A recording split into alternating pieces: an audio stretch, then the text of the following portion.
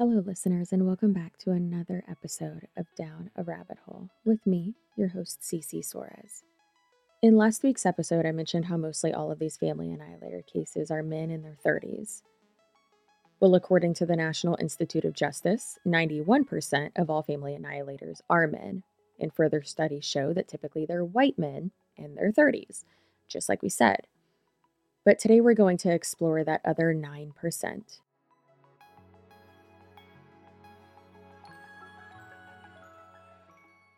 How easily can I overdose on over-the-counter medications? Can 500 milligrams of Benadryl kill a 125-pound woman? How long does it take to die from hypothermia while drowning in a car? These were Sarah Hart's last internet searches from her phone before her wife Jennifer drove them, along with their 6 adopted children, off of a 100-foot cliff to their death. The opinions expressed in this episode do not necessarily reflect those of the Down a Rabbit Hole podcast. Sensitive topics are discussed. Viewer discretion is advised. Jennifer and Sarah Hart were both from South Dakota, and they began their relationship when they were both studying elementary education at Northern State University. They got married in 2009, and they moved to Minnesota in 2004, and there they both worked at Herberger's, which is a department store similar to JCPenney's or Sears. And then they moved to Washington, and Sarah became an assistant manager at Kohl's. You might be wondering, how in the hell do you take care of 2 adults and 6 children on an income of a retail manager, much less an assistant retail manager? The Harts received funds from the state of Texas, which covered the adoption of their 6 children and made up for roughly 50% of their income, which I had no idea that adoptive parents received funding like that. I thought it was just for foster parents who received government subsidies. According to multiple reports, the Harts likely received more than $40,000 a year to care for their children. Unfortunately, now we know that that money did not go towards caring for their children. Prior to adopting their 6 children that Jen paraded all over her Facebook page, they actually had a foster child before that. Lee was a 15-year-old girl at the time, and she described herself as a tomboy who was mostly uncomfortable and shy. Lee had been put into foster care multiple times throughout her life, and this time it was due to truancy, meaning she was not attending school. In an interview with the Seattle Times, Lee recalled that she moved into the Harts' home sometime in summer of 2004, before her junior year of high school, and she stayed until about spring. Sarah and Jen were in their mid-20s and just a few years out of Northern State University in South Dakota. For the first 6 months, it was really good, said Lee, who shared her memories by phone and email. We went camping, we went to events, we kept busy. We did a lot of things that I had never really done before. Pictures show them together smiling, and even on amusement park rides. A coworker at the time, Jordy Smith, recalls that Jen and Sarah would constantly complain about how Lee behaved, saying that she was very difficult to deal with and eating out of trash cans. Lee denied that that ever happened. She's never eaten out of a trash can, and she even said that hearing that they were claiming that really hurt her. She said that she wasn't deprived of food, as allegations suggested the adoptive children may have been, and she was never hit. I don't know what to think, she said, of her reactions upon hearing about the allegations involving the other children. I still don't know what to think. One thing that did surprise Lee was that Sarah was the one that was charged with domestic assault. She recalled Jen being more moody, and she recalled Jen being the one who would frequently fight with her over very small things. She told the Seattle Times that one day the threesome went to a Green Bay Packers game. They all brought footballs hoping to have them signed by the star running back, and Jen, in particular, was a huge fan of him. But when they approached him after the game holding up their footballs, he picked the team's football to sign. It turned into this huge fiasco, Lee said. Jen thought that she had done it on purpose to be a brat, and she ignored Lee for days. She wasn't allowed to leave the house unless it was for work or school. They had pushed her to get a job to, quote, learn responsibility, and when she would ask to hang out with her friends from school, as teenagers do, the Harts would always tell her no. Lee also explained that Sarah and Jen were around 26 at the time and probably weren't ready to foster a teenager. When Jen and Sarah were preparing to adopt their first set of siblings, they showed the pictures to Lee and told her that she had to prepare because she was going to be a big sister. Lee was really excited. They told her that she needed to be a good influence for them. Prior to their trip to Texas to pick up the 3 children, they dropped Lee off at an appointment with a therapist and never picked her up. The therapist she was seeing told her that she was being placed with a different family immediately. All of her belongings were already with the new family. She never heard from Sarah or Jen ever again. They didn't even say goodbye. Now, I understand that placements don't always work out in foster care, but realistically, that needs to be a conversation that's had so that the child, the teen, whoever can actually attempt to understand what's happening and have time to process that. And this seems extremely cruel and selfish. Situations like these just have the potential to cause lasting trauma and further feelings of abandonment. And as expected, Lee said that she was devastated.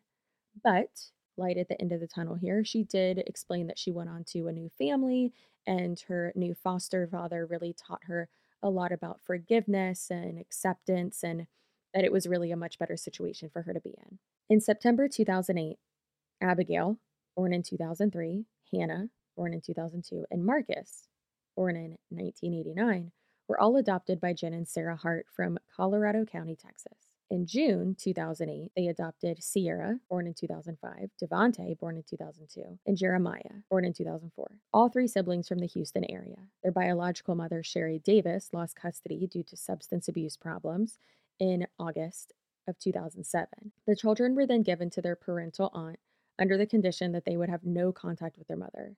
But one day, their aunt had to pick up an extra shift at work, and she allowed their mother to watch the children until she got home. Now, because of this, the children were removed from the aunt's care, and this prevented her from getting permanent custody, which she was fighting for. And that is heartbreaking. Now, one thing that I found very interesting, and not a lot of publications and not a lot of sources in my research for this episode really talked about this, but I do think that it is something that needs to be said.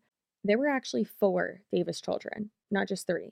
So 4 of them were put into foster care, but the oldest, Dante, was not adopted by the Hart. And they said that it was because of his violent behavior. At just 8 years old, when Dante Davis and his siblings were removed from the home in 2005, he acted out. After being separated from his siblings, he was shuffled between foster homes and shelters, institutionalized in a psychiatric ward, and then placed in a restrictive treatment center. By age 19, Dante was in a Texas prison serving 3 years for robbery. In an interview with the Washington Post, he said that he didn't find out about his siblings' death until after he was released from prison, 6 months after their lives were taken. He said he didn't cry when he found out, he just went cold. He said that was going to be my last little bit of hope in life, that I had when I was going to see my family again. One day we were just going to kick it. I used to cry sometimes thinking about what we would do when we were all growing up. If you looked at Jen's Facebook page, you'd probably think at first glance, wow, this is a really happy family.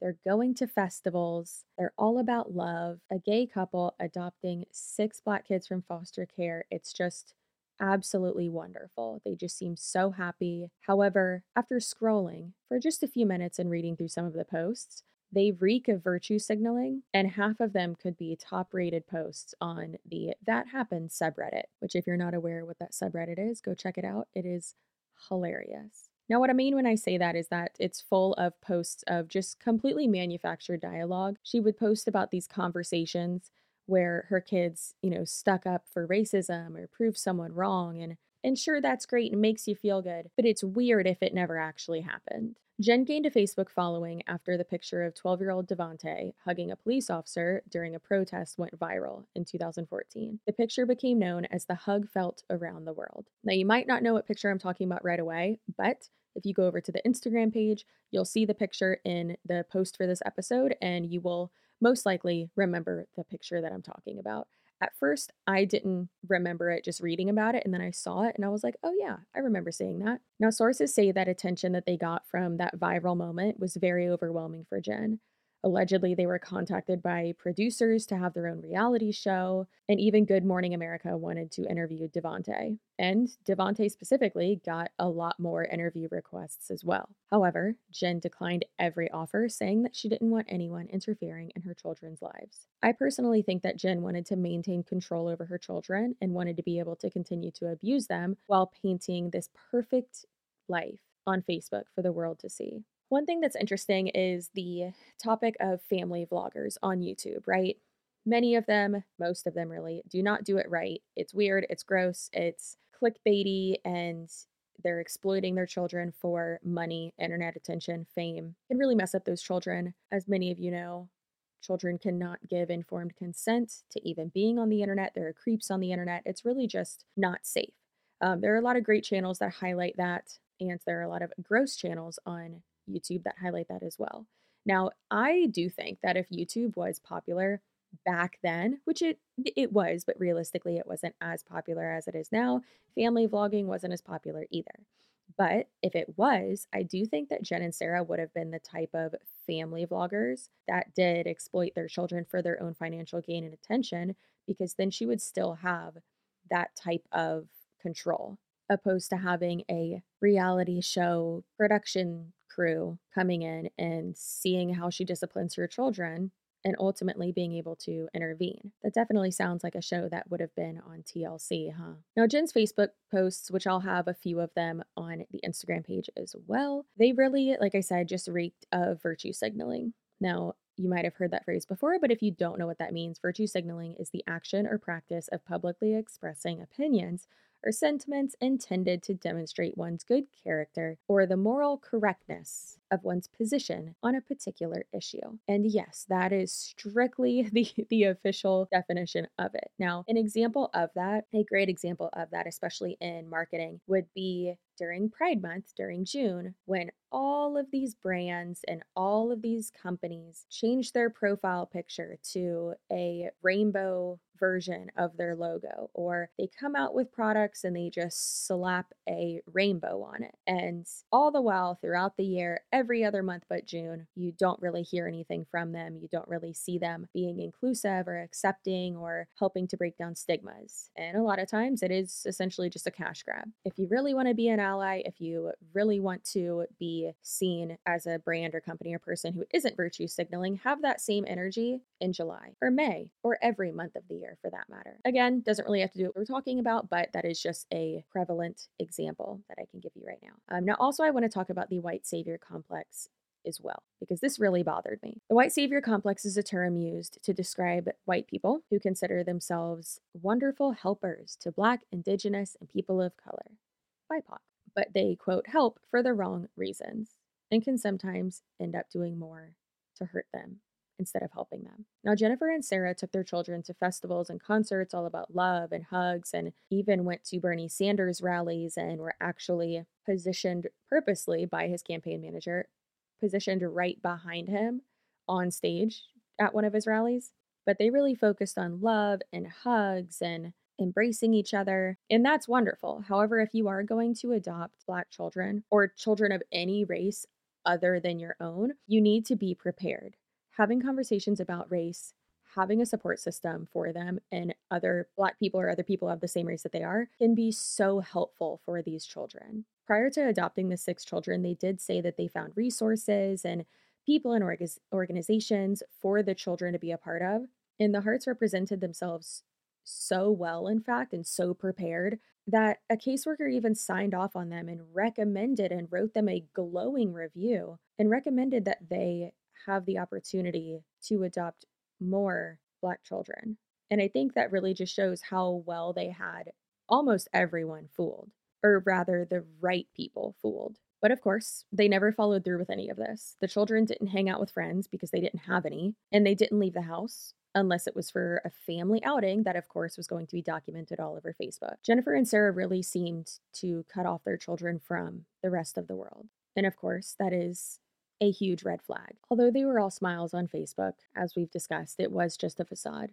Many people that knew the family after the fact said that looking back, it does seem like the children were very well trained. They would engage with you when they were supposed to, like an actor in front of a camera. And just like an actor, when the camera stops rolling, the smile falls and they looked empty. In 2008, while living in Minnesota, one of Hannah's teachers noticed bruises on her left arm. Hannah told her that Jennifer had hit her with a belt. Now, keep in mind, Hannah and her set of siblings were placed in the home in September of 2008. So this would have had to happen in the fall semester of school of 2008, which means that the abuse started right away. Hannah was only 6 at the time. A few months after that, all of the Hart children were pulled from the public school system for a year. The children returned to school in 2009.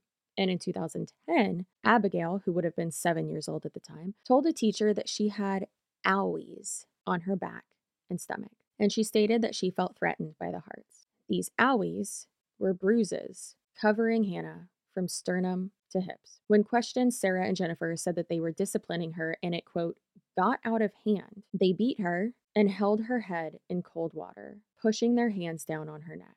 And this was all because Abigail was holding a penny that she said she found on the ground. They didn't believe her and assumed that she stole it. How many times have you been walking anywhere throughout your life, anywhere at all, and you look down and you see a penny? Right? That's happened to everyone in the world at least 1,000 times throughout their life.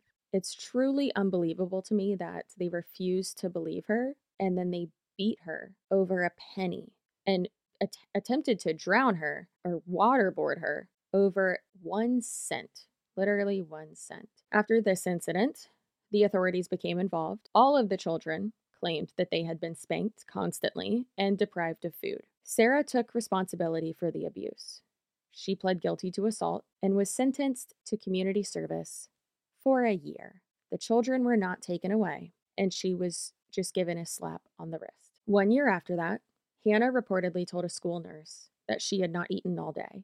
When the nurse called to talk to Sarah about it, she claimed that Hannah was just, quote, playing the food card and recommended that she just give her water. For the life of me, I have no idea what playing the food card means. I have never heard that's a card that you could pull. Maybe it means something along the lines of she was just wanting attention. I have no idea though. So in the comments on Instagram under this episode's post or even on YouTube, please let me know, what do you think playing the food card means? Also, as usual, please leave your theories and all that over on YouTube and Instagram as well. So soon after this incident with Hannah, all 6 children were taken out of public school and were homeschooled from then on. Imagine how scared they were, not having a break from their parents, not having a break from the abuse every day, not having anyone to engage with, and not having anyone to hopefully see the signs of abuse and save them, being completely isolated. This should have been a major red flag, and it was, but it was ignored like many other things in this story. An online friend of Jen's said that she spent hours and hours and hours each day playing an online game. Later on, when he had heard that she had kids and that they were homeschooled, he was absolutely shocked. And he doubted that there was any homeschooling even happening in that house with how many hours she spent on that game every single day. It really does seem like Jen was living in her own reality. Post a picture, make a Facebook post, a long caption about how essentially how great of a parent she is, how she's raising these beautiful Black children to love, and how she saved them from foster care, and how they celebrate everything, and how essentially that they're changing the world and ending racism with hugs and love and flowers. So she just posts that, and then that's her parenting for the day. Starve your children, don't feed them, make them read books all day, and then just play your game. The gamer friend that she had also stated that she did spend a lot of money on the game as well. And that same online friend discussed in an interview too. And you could really hear in his voice just how upset he sounded and how disappointed he sounded. He explained that she spent quite a lot of money on the game that she was playing. And he just sounded so sad. And he said that money should have gone to the children. Her time should have gone to the children, not to that game. The Harts moved from Minnesota to Oregon in mid to late 2013. Oregon authorities were notified of the abuse allegations that happened in Minnesota. Their investigation included interviewing everyone in the household separately, as well as interviewing people that the family knew. 2 friends stated that the children were forced to raise their hand before speaking, and that they could not wish each other a happy birthday, and that they were not allowed to laugh at the dinner table. There were other reports that the children were poorly fed and looked small for their ages. One family friend reported that Jennifer had ordered pizza one night for the children, but each was only allowed to have a small slice. When Jennifer discovered that the entire pizza was gone, she punished all of the children by not feeding them breakfast and forcing them to lie on a mattress pad with eye masks on in silence for over 5 hours. Other friends of the family also stated that the children acted scared to death of Jen and compared them to trained robots. Also in 2013, a friend of the Hart said that she witnessed, quote, what I felt to be controlling emotional abuse and cruel punishment towards the 6 children. During 2 stays at her home, the second one lasting for 2 weeks. Who hosts someone for 2 weeks? That's crazy. I don't want anyone at my house. The parents withheld food from their children and punished them for normal childhood behaviors. All of the children appeared very thin, and she compared what she saw to a regimented boot camp where true kindness, love, and respect for the children was largely absent, which is a huge contrast from what Jen posted all over social media. A former friend says that one of the caseworkers who visited the home told her that it was obvious that the children had been coached by their parents on exactly what to say and what to tell investigators. Interviewed individually, each child gave an identical account of how they were treated, she said. The interviews of the children themselves revealed no new incidents of abuse, nor did they mention anything that had happened in Minnesota. And of course they didn't, because they're terrified of their mothers. When Jen was interviewed, she played the part of white savior and of a victim, and said that the family problems were the result of others not being tolerant of 2 lesbian mothers with 6 African American children. This is absolutely a beautiful example, and by beautiful I mean awful, example of a straw man fallacy and a deflection. You abusing your children has nothing to do with you being gay or you having Black children. But unfortunately, and of course, the investigation was inconclusive, and they stated that they weren't able to make a determination whether the Harts were guilty of anything or whether there was a safety threat. In 2017, they moved to Washington. It seems as though they were moving often to try to outrun the ongoing allegations. In August 2017, Hannah, who was just 15 years old at the time, jumped out of her second-story bedroom window around 1:30 a.m. She went next door to the neighbor's house, Bruce and Dana DeKalb. The DeKalbs said that Hannah begged them not to make her go back and that the Harts were racist and abusing them. Dana claims that Jen and Sarah entered her home without permission, looking for Hannah. After finding her, she told Hannah to apologize and tell Dana that she just had a very stressful week. Dana DeKalb was interviewed for the Broken Hearts podcast and said that Hannah didn't even look at her the entire time her mom was leaving the house. All she said was, "Yes, ma'am," and they left. The following day, Jennifer attempted to explain the incident by claiming that Hannah was lying and that the children occasionally acted out because they were, quote, drug babies, and Hannah's biological mother was bipolar. Jen and Sarah also made Hannah write a note to the DeKalbs, which I will have over on the Instagram page. After that incident, Dana kept an eye out. As she put it, she was basically stalking them. She wanted to get any chance that she could to talk to one of the children. But after that incident with Hannah, the curtains were always shut and the children were rarely outside. She said that whenever they were in the driveway or going from the car to the house, Jen would walk around the car, open up all the doors, and then the children would march in a single file line back up to the house. Not only is that strange and creepy, but that does remind me of that one couple that also had a bunch of kids, but they were like chained to walls and stuff, and they would make their kids march in circles in their front yard. That was also weird. Dana would even wait to take her trash cans down to the main road until she saw Devontae doing the same. One day she was able to walk down to the road with him. She tried to spark up a conversation and gain a little bit of trust, but by the time they came back up the road to their houses, she said, "Have a good night," and he hurriedly said, "Yes, ma'am," and just rushed back to his house with his head down. Dana looked over at the house and saw that Jen was waiting on the front steps. Jen yelled at Devontae and closed the front door behind her, leaving him outside on the front steps. It had started raining. Dana said from then on, she never saw any of the children taking the trash can down to the road. She thought that she had missed her chance and she would never be able to talk to any of the children ever again. But to her surprise, in spring of 2018, Devontae showed up at their doorstep asking for food. At first, it was a few tortillas. And then the next day, he asked for a few more tortillas, which Dana thought was strange because she just gave him a stack of them the night before. What was he doing with it? Why did he need a bunch more tortillas again? Dana used these opportunities to gain his trust and ask a few questions each time. She even tried to invite him in, but he refused. After a few more visits, he told them that Jen and Sarah were withholding food as punishment and hitting them. Dana and her husband Bruce tried to explain to Devontae that there isn't anything that they could have done that would warrant them not only being beaten, but being starved. The final few times Devontae went to the DeKalb's home, he asked specifically for non-perishable foods, and a good amount of it. He asked for bread, tortillas, peanut butter, cured meat. He kept saying that he wanted food that wasn't going to go bad. Dana recalls thinking that maybe Devontae was planning to run away. After hearing from Devante that they were, in fact, being abused and the incident with Hannah, Bruce and Dana decided to report the Harts to both the police and the Washington State Department of Social and Health Services. Caseworkers from DSHS tried to reach the Harts twice. Once on March 23rd, 2018, 3 days before the murders, and once on the day of the murders. It's suspected that the Harts left in the middle of the night on March 23rd or early in the morning on March 24th. According to police, they were traveling in their 2003 GMC Yukon XL in or around Newport, Oregon around 8:15 a.m., which is a roughly 3-hour drive south of their home in Woodland, Washington. The next day, on March 25th, Jennifer Hart is seen in a hoodie in a Safeway on their surveillance footage in Fort Bragg. The family remained in that area until about 9 p.m., authorities said, and then their movements after that are unknown, except when the car is spotted, flipped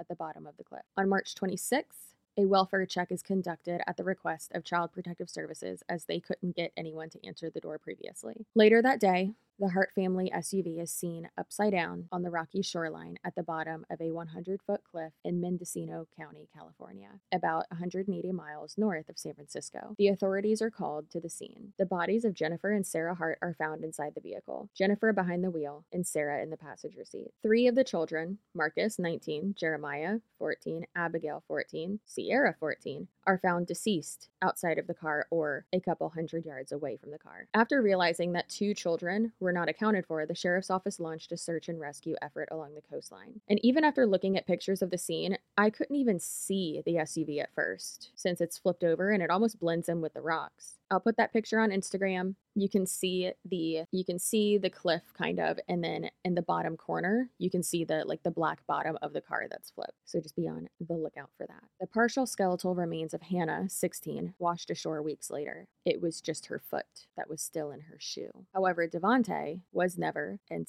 has still never till this day been located. On April 3rd, 2018, a Superior Court judge ruled that Devante was in the vehicle at the time of the crash, and a death certificate was signed, declaring him officially deceased. California investigators believe that the SUV was in the ocean for some time because water had pooled and grown warm inside the wheel wells. The high tide likely carried all of the children out of the SUV and several hundred yards away from the wreckage. After investigating and analyzing the SUV's internal computer, it was determined that the Yukon had been intentionally driven off the edge of the cliff from a standing stop, accelerating 20 miles an hour in 3 seconds with the throttle at 100%, meaning Jennifer pulled off the road, fully stopped, and then floored it over the cliff intentionally. There was no swerving, there was no accident. She did it on purpose. A witness who was camping nearby told the jury that he heard a car engine revving and screeching out around 3 p.m. local time. A 14-member jury ruled the case a murder-suicide. Toxicology results showed that Jennifer's blood alcohol level was well over the legal limit at the time of the crash. Officials also reported that Sarah and the children had diphenhydramine, I probably butchered saying that, sorry, basically the active ingredient in Benadryl, but that they had that in their symptoms and high doses of it. Benadryl and generic versions of that medication are known to cause drowsiness, and if you take enough of it, it very well could knock you out. After their deaths, the truth started to come forward. More and more people were sharing their experiences with the family that at the time didn't seem off, but after the incident, they're realizing how many red flags there really were, including Sarah's coworkers. One even made a comment to Sarah after witnessing a phone conversation between the two, and she said, "Wow, it's like you're a battered wife." And Sarah looked back at her and said, "I know." Also on Sarah's Kohl's name tag, Jennifer had her put tape right under her name because it said where she was from. And Jennifer had her do that because she didn't want anyone else knowing where they were from, which is weird. Who cares where you're from? But of course, it might be because they didn't want anyone to look up maybe previous allegations, previous rulings.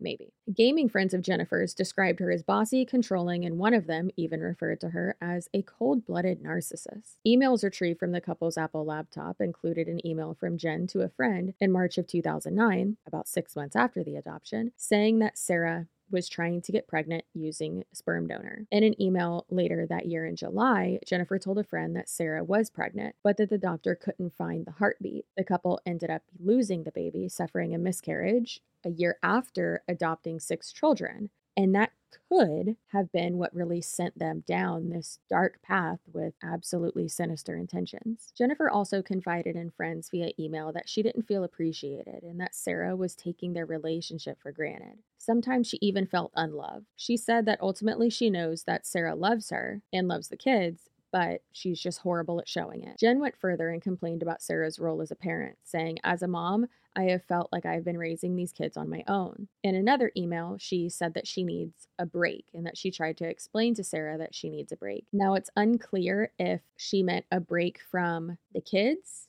a break from being a full-time mom, or a break from their relationship or their life in general. One of their friends described Jennifer as manipulative, controlling, and delusional. Prior to fleeing their home, Jennifer had posted on Facebook saying that the living room was full of plants and how much the children were enjoying them and reading books to them. When authorities searched the home, there were no plants in the living room. In a house with 6 children, you'd think that there would be more than just 2 bedrooms for them and more than just one twin bed for 6 children. Records from the Clark County Sheriff's Office show that investigators really couldn't figure out where the children slept in the Woodland, Washington home. There were 3 bedrooms that shared 1 bathroom on the second level of their split level home. Sarah and Jen's bedroom had a double bed in it. In another bedroom, there were 2 foam love seats, the cheap kind that you maybe would see in a college dorm room, and on the floor was a padded mat. And that's where police believe that some of the children may have slept. And in the third bedroom, which is the last bedroom, there was 1 twin bed, and it was surrounded by a bunch of like remodeling supplies. Why not just get bunk beds? I think maybe this was another form of punishment. Maybe they all had separate beds when they first became a part of the Hart family,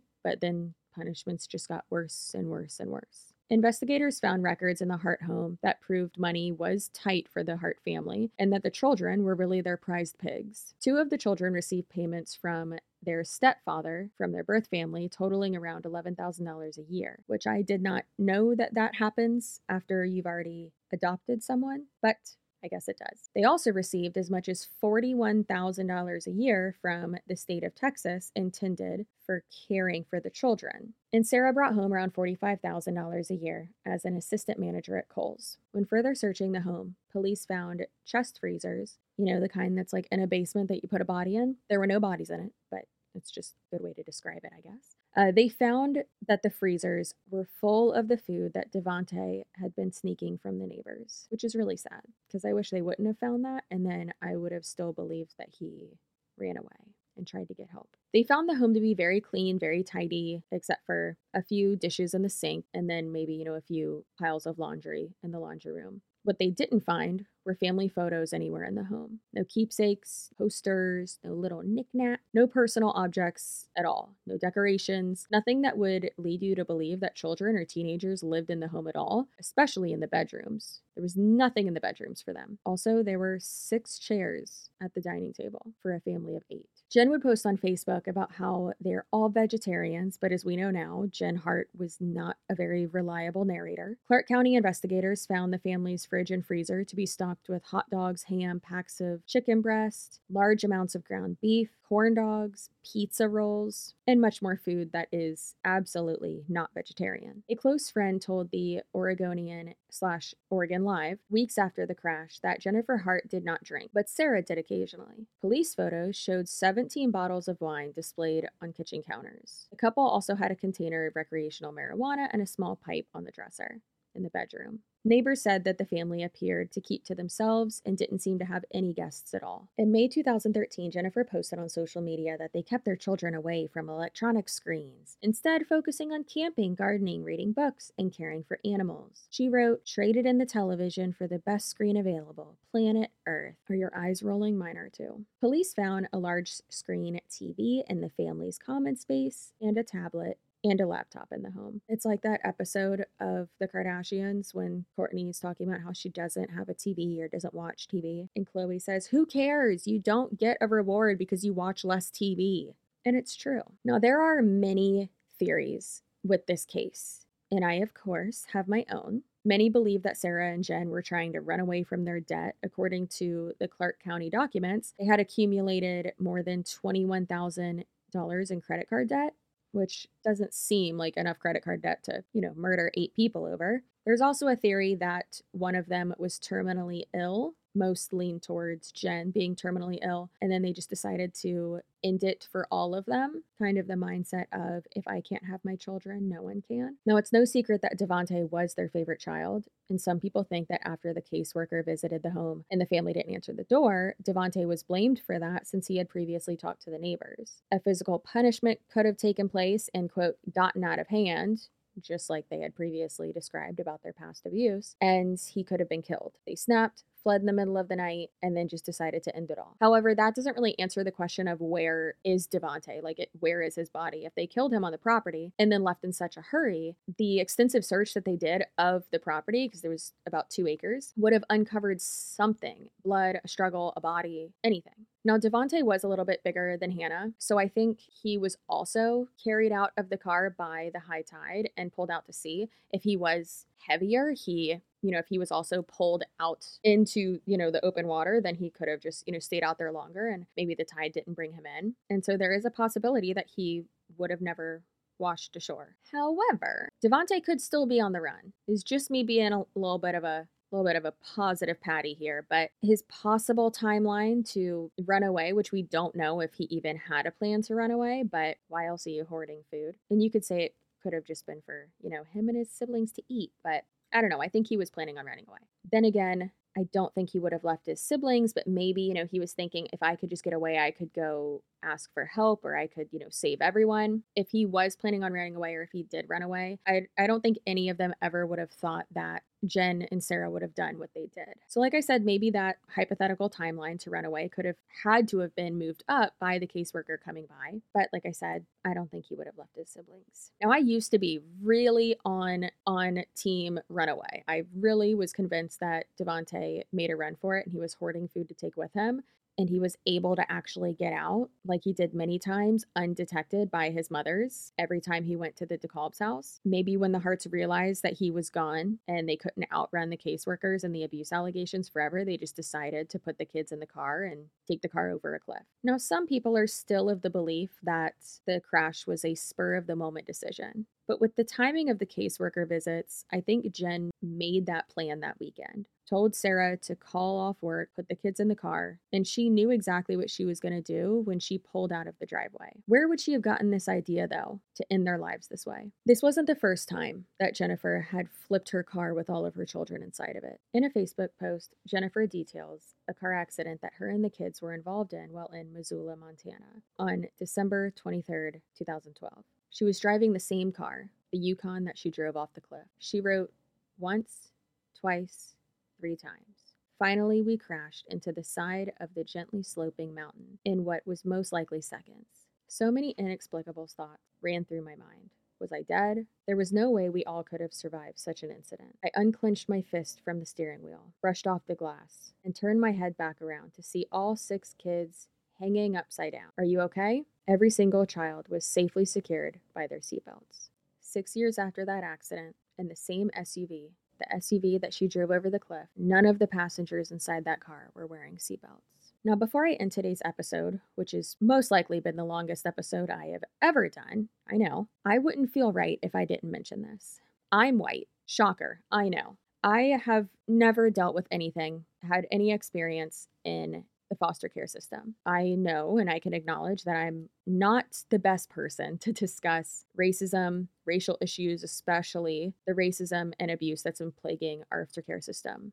However, I do feel as though I'd be doing a disservice to the Hart children if I didn't mention this and provide documentation and sources for all of this in this episode. Black children continue to be disproportionately represented in foster care. According to data provided by the Annie R. Casey Foundation Kids Count Data Center, Black children were 13.71% of the U.S.'s total population, yet 22.75% of children in foster care are Black. I'll have a chart showing this data on Instagram for the post for this episode, along with pictures of the family and, like I said, the car and the house and what it looked like and all that as well. And sources for all of this data, this information, everything I found researching will be in the show notes and then also in the description box on YouTube. The pipeline that feeds youth into the foster care system and juvenile justice facilities into the adult criminal legal system has an especially harmful impact. As of 2015, Black youth were 5 times as likely as white youth to be detained or committed to juvenile justice facilities. In 2019, the Kansas City Star surveyed nearly 6,000 incarcerated people in 12 states. 1 in 4 reported that they had been in foster care,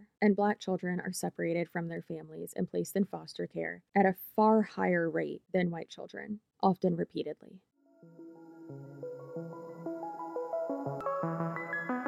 Thank you again for listening to this episode of Down a Rabbit Hole with Cece Suarez. Please follow us on Instagram at Down a Rabbit Hole Podcast. And if you have any suggestions, anything you'd like to share, we can be contacted at downarabbitholepodcast@gmail.com. All of that is linked in the show notes, wherever you listen to your podcasts, and then also in the description box on the Cece Suarez YouTube channel as well. All sources for this episode, of course, are linked down below. If you do have a chance, please go ahead and rate and review on Spotify, on Apple Podcasts, wherever you get your podcasts. The Down a Rabbit Hole podcast is produced, written, and researched by Chelsea Suarez and Tony Suarez. Executive producer, Wiggum Suarez. Also, as always, a huge thank you to our channel members on YouTube.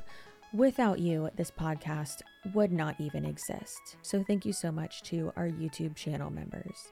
If you would like to become a YouTube channel member, go ahead and go over to the CC Suarez YouTube channel and click the join button right next to the subscribe button. As always, we appreciate you. Please pay attention to red flags and stay spicy, and we'll see you in our next episode.